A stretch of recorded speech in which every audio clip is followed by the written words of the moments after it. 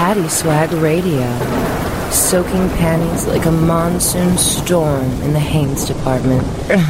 Every Wednesday night from 8:30 to 10:30 Central, 6:30 to 8:30 Pacific.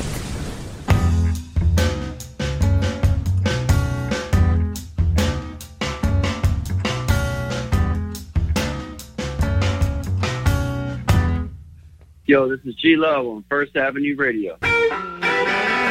Thanks so much to everybody out in Minneapolis. So many great years.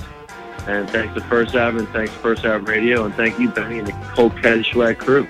Yeah, I like cool beverage, yeah. I like cool beverage, yeah. I like cool beverage, yeah. Cause I'm feeling kind of bored. From Minneapolis to Mars, nothing but the best current and classic First Avenue artists on First Ave Radio. Lost control of a killer. I'm getting bigger. Sing this. Welcome to the Caddy Swag Show on FirstAvRadio.com. Very lucky to have tonight's special guest with us who will be performing this Friday, January 11th, Main Room, First Avenue, downtown Minneapolis.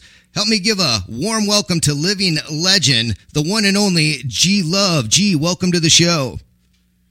Yo, what's going on? How you doing, Benny? How's everybody doing out there in Minneapolis?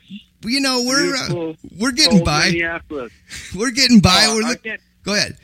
You still want to talk to me, but the Eagles are in the playoffs because you guys lost. So I gotta thank you. Guys. I hope you're not mad enough. I was gonna bring it up. Happy that we beat Chicago. I hope you're happy we beat Chicago at least. Unbelievable. I'll tell you what, I wanted to say congratulations to you on still being the Super Bowl reigning champions, and you guys are still in the hunt this year. How special was last year's football season to you? Oh, man, it was pretty awesome, you know, just being a Philly guy and long-term Eagles fan. I mean, you know, we say we bleed green because it's like, yeah, but this football is so funny. I mean, every city's the same. Everyone's so hyped up about it, and people get so worked up about everything. And yeah, and you know, the Eagles generally lose, so it was amazing that we won. Well, you guys are in the same position that we were in. Against the Patriots, nonetheless. Well, against the Patriots, nonetheless. So you guys were kind of in the same situation as the Vikings. Neither one of us had ever had a Super Bowl championship before. And I was just, I wanted to give you credit because shortly before the Eagles played the Vikings at your show at Mystic Lake, you did the same thing while you were on the stage. And you're like, you know, Eagles are going to beat the Vikings. And it was the only time anybody booed during the whole show. Well, that's good. A one self-imposed boo during the show. That was a great show. Our last show up there at Mystic Lake. Yeah, that was really cool. Yeah, you know, we have such a great history at Minneapolis, and like the support we've gotten from, you know, there was that station Rev 105 back in the day, and that really kind of helped to get us our thing going in Minneapolis. And then the crowd response has always been like I'm not just saying it real, like since the very, I always tell a story, but like it was our very first tour across the U.S. and we were plugging it out in the van, and I'll never forget coming into Minneapolis. We came around the corner and there was this huge line outside of this club. And I said, "Man, I wonder what's going on there tonight." And the guys were like, "That's our show. That's your show." What? Oh my God! It was the first time I ever seen like people like line up around the block to get to one of our shows, and it was like, and I remember that night it was up to that point it was like the longest set we played. I think we played like a 3-hour set or something that first night, and that kind of just like, you know, kicked it off for us in Minneapolis. So so ever since then we've had millions of shows at First Ave, which is like a second home, and Conrad and his whole staff over there are always so great. And yeah, man, just the people, everything, you know what I mean? Well, I think that it's interesting that you were here almost exactly a year ago. You're here now. Did they psychologically plan sending you out to Hawaii for a stretch before kicking off tour in the Midwest in the middle of January? Well, first of all, it's like contrary to popular belief, there's not really some kind of they anymore like some kind of like master musician owner pulling the strings. No, it's all self-imposed.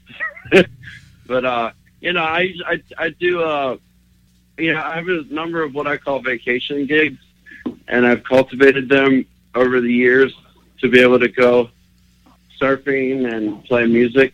So Hawaii is obviously one of those tours. So go over there after Christmas every year and do a little acoustic run. And we also do one in Costa Rica and stuff. So we get to, you know, and then get our sunshine on, and then the winter run is generally we do the bulk of our touring from January to March, and we go coast to coast all across the U.S. So we do hit some cold spots, but, you know, we're happy to bring the heat. Right on, man. And that you do. The Sauce Tour kicking off in Milwaukee on Thursday, January 10th, Turner Hall Ballroom. Then on Friday, the 11th, right here, First Avenue, downtown Minneapolis.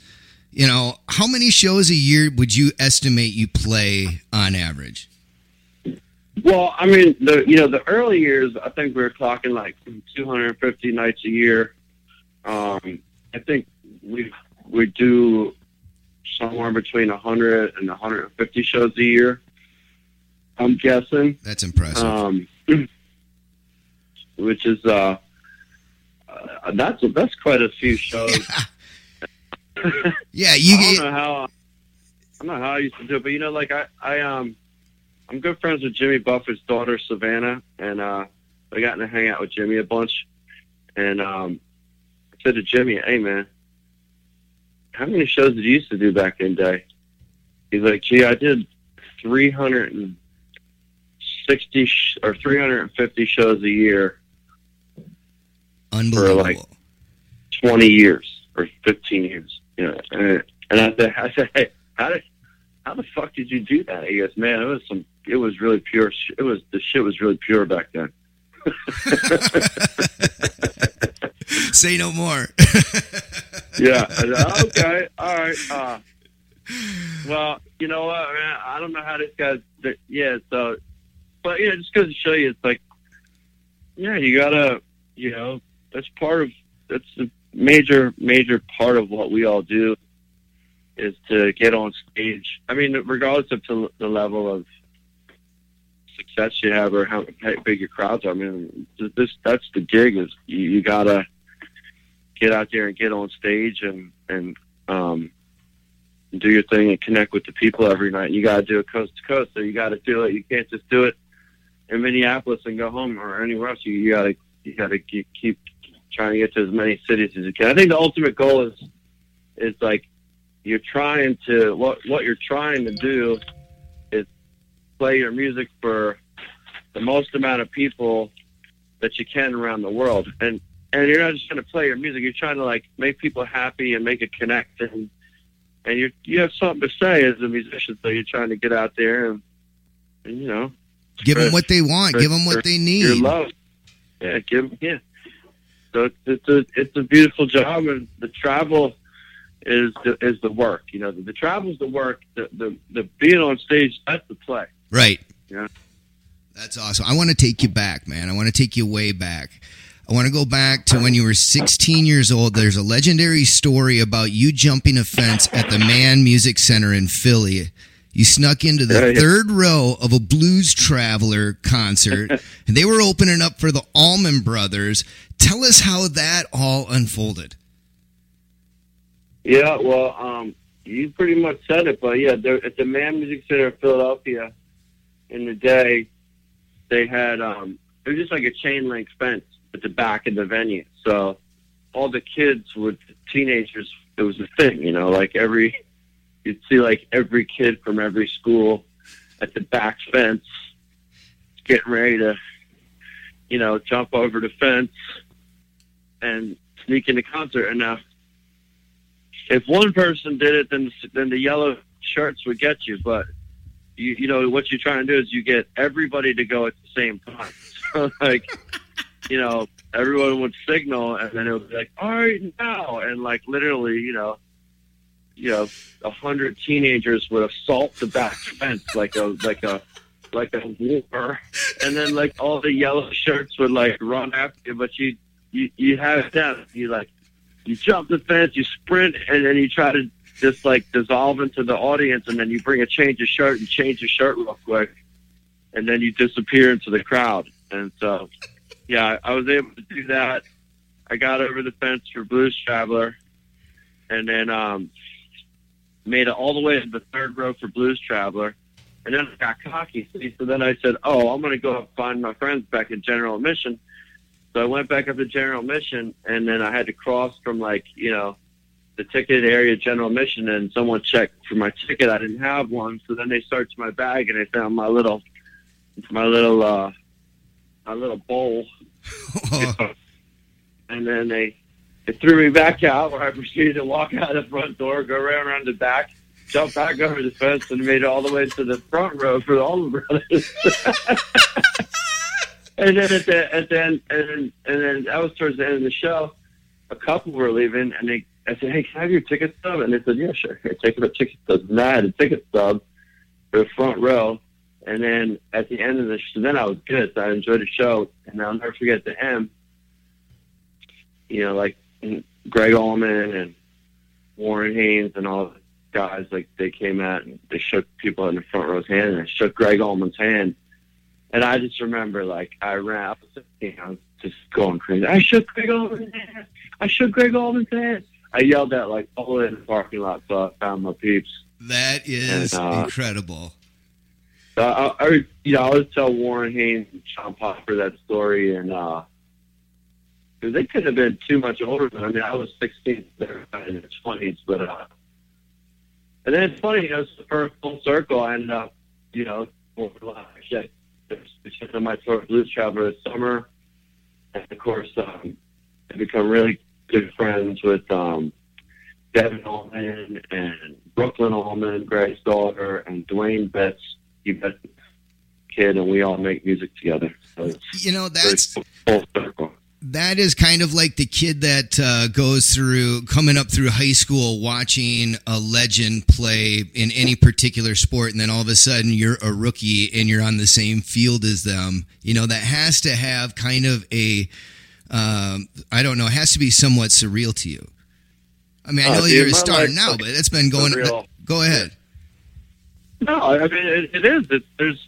There's always continuous moments like that of where you just have to kind of pinch yourself. I mean, and at the same time, it all becomes very like kind of normal. Sure. Yeah. Because it's just part of your life, and these are your friends now. Like John Hammond, who's really like biggest influence musically, and he's like, we're like family friends. Like they came up and stayed with us for 4 nights at our place up here where we live in Cape Cod, and just to get to be on stage, I was doing this blues cruise last year, and on stage jam with Buddy Guy.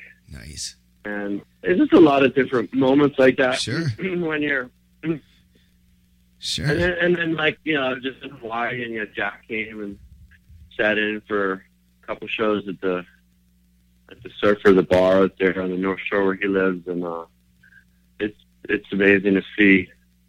And people love him so much they go crazy. It's like he's like the Beatles, And like, that's awesome. The reaction, because the workout out that he's maybe going to sit in on the G-Love shows, and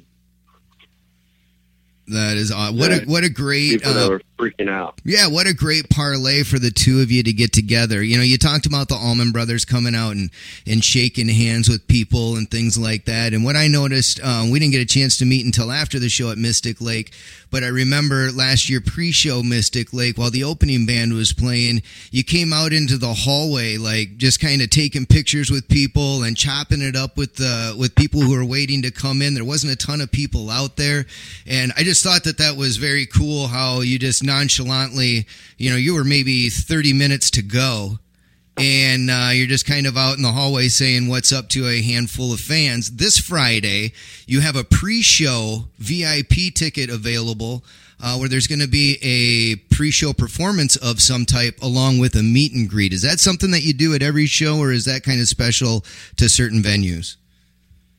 No, when we do a winter tour, we call it the pre-show pop-off, and it's kind of a version of a little, I think VIP is kind of a stupid word, but yeah, VIP experience. It's not. Okay, yeah, you were just cutting out on me there for a second. I'm sorry. Go ahead. Yeah, it's called the pre-show pop-off, and it's our version of the VIP experience, although I said I don't like to use the word VIP so much. One of those words makes me uncomfortable. Sure. But it's basically like I do an all-requests acoustic set. Yeah, a mini set, not like an hour show. Well, actually, it is like an hour, but I do like a Q&A, you know, a conversation with the people, and all request set, and then we do like, you know, a little meet and greet, and it's up to 40 people. So nice. It's a really intimate little thing, and it's a lot of fun, and it's cool for me to see which songs the people request. I always say, those are the songs you want to hear. I thought you want to hear these other ones. You're always surprised. But it's cool. So it's a lot of fun. Very nice. You know, your set lists on social media have become a part of almost art folklore. Have you always been artistically talented, A, and B, how do we get our hands on Friday night set list? So I started doing I've always like hand drawn, you know, my flyers back in the day, and like my first record was called G Love Oh Yeah, and I did like all my scribble scrabble for the words and stuff like that, and I always do like a hand drawn set list, and then over the years people be like, man, it's really cool, you know, do you keep those? Well, anyhow, finally I started like, making it a thing, so I basically like just do this hand drawn set list every night, and it kind of helps me to get into the zone.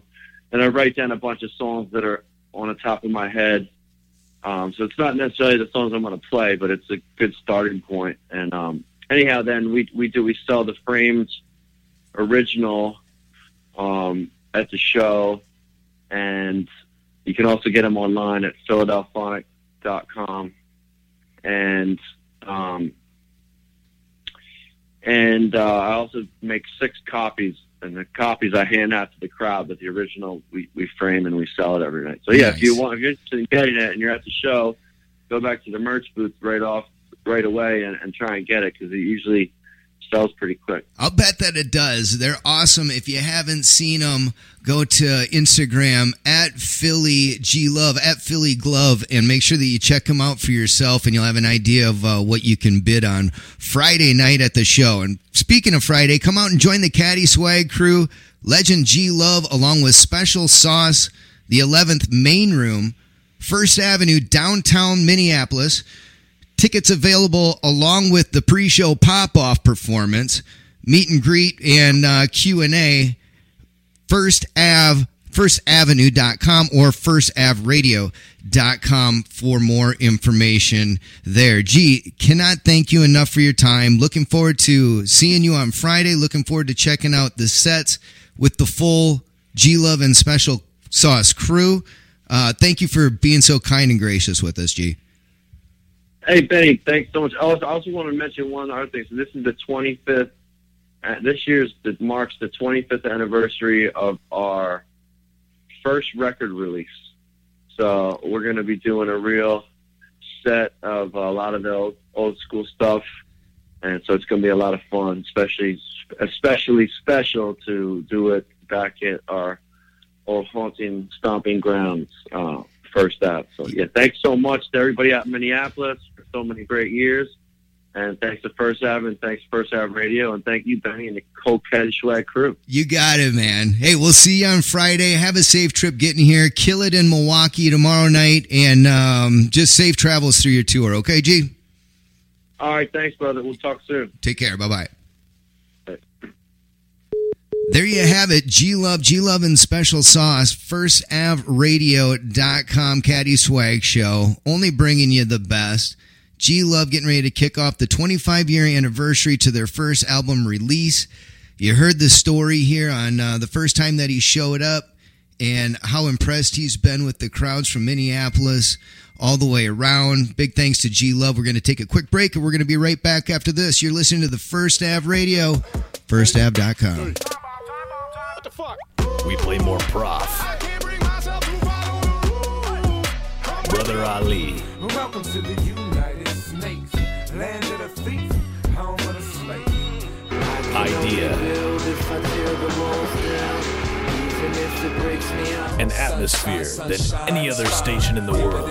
Exclusively on FirstAvRadio.com.